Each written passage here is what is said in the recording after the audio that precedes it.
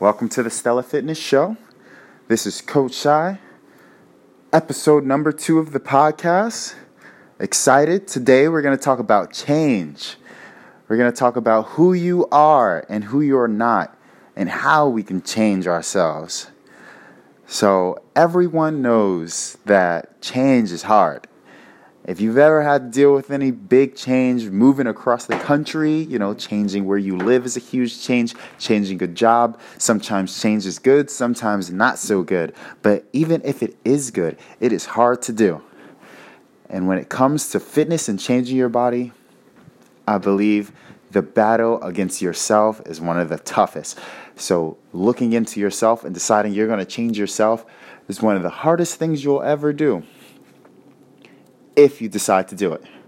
It's one of the best battles you can win because once you've conquered the battle within yourself, everything else is easy. I know it sounds cheesy. To me, it's cliche because I've read the books, I've heard the quotes, I've listened to the mentors, all the positive speakers, but it's true. Changing yourself is hard.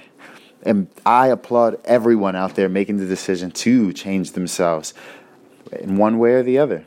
Whether you're just trying to grow your bank account or grow your muscles, it's a hard thing to do. So round of applause to the people out there, to the change advocates. Big ups to all of you.